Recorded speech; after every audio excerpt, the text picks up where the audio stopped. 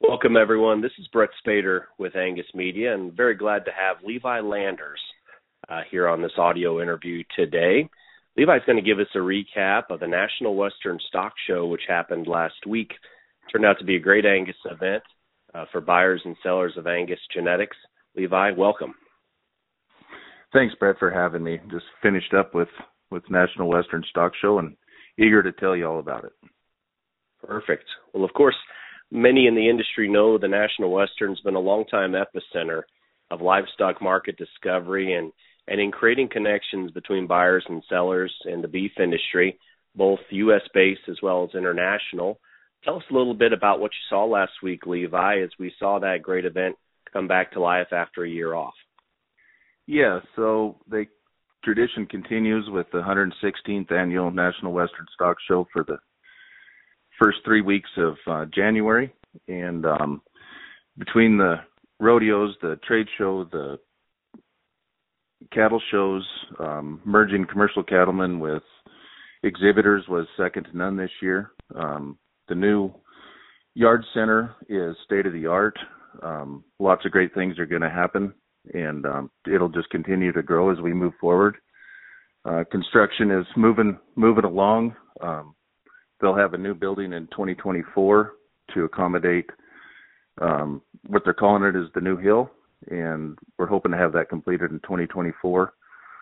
Lots of good things as far as parking will continue. They're building a multi-story parking garage that will accommodate dually pickups, and I can see the yards exhibitors to increase their participation as we move forward.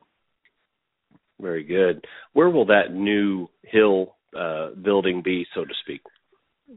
So, to put perspective on everything, the Exchange building is a historical building. It'll be across the alley to the east of it, and it'll go the full length of the old yards all the way across the alley, so to speak, of where the new yard center is. It'll all be not one building, but it'll all be really close to each other. So right there between the new yards and the Exchange building. Very good. Yep.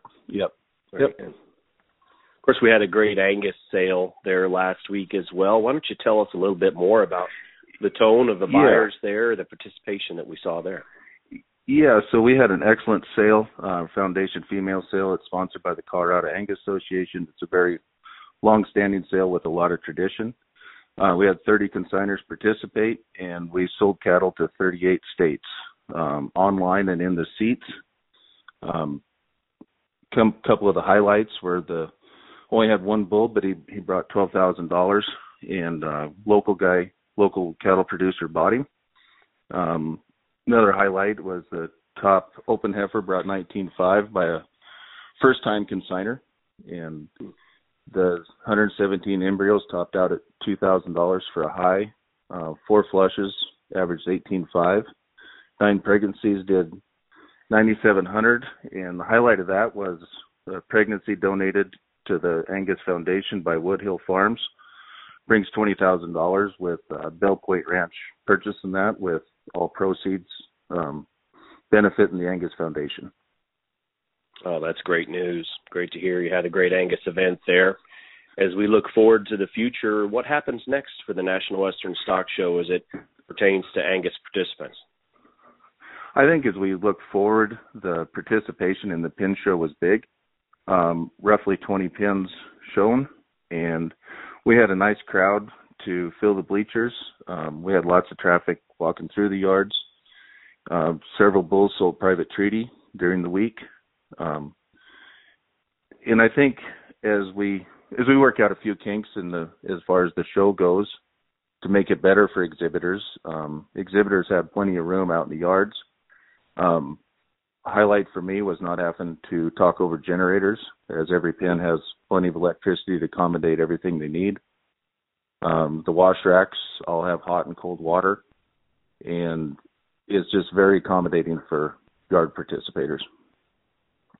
Very good. And do you see this event continue to evolve in that direction, is particularly focusing on those yard participations as well, being very industry focused? I think it's very industry focused.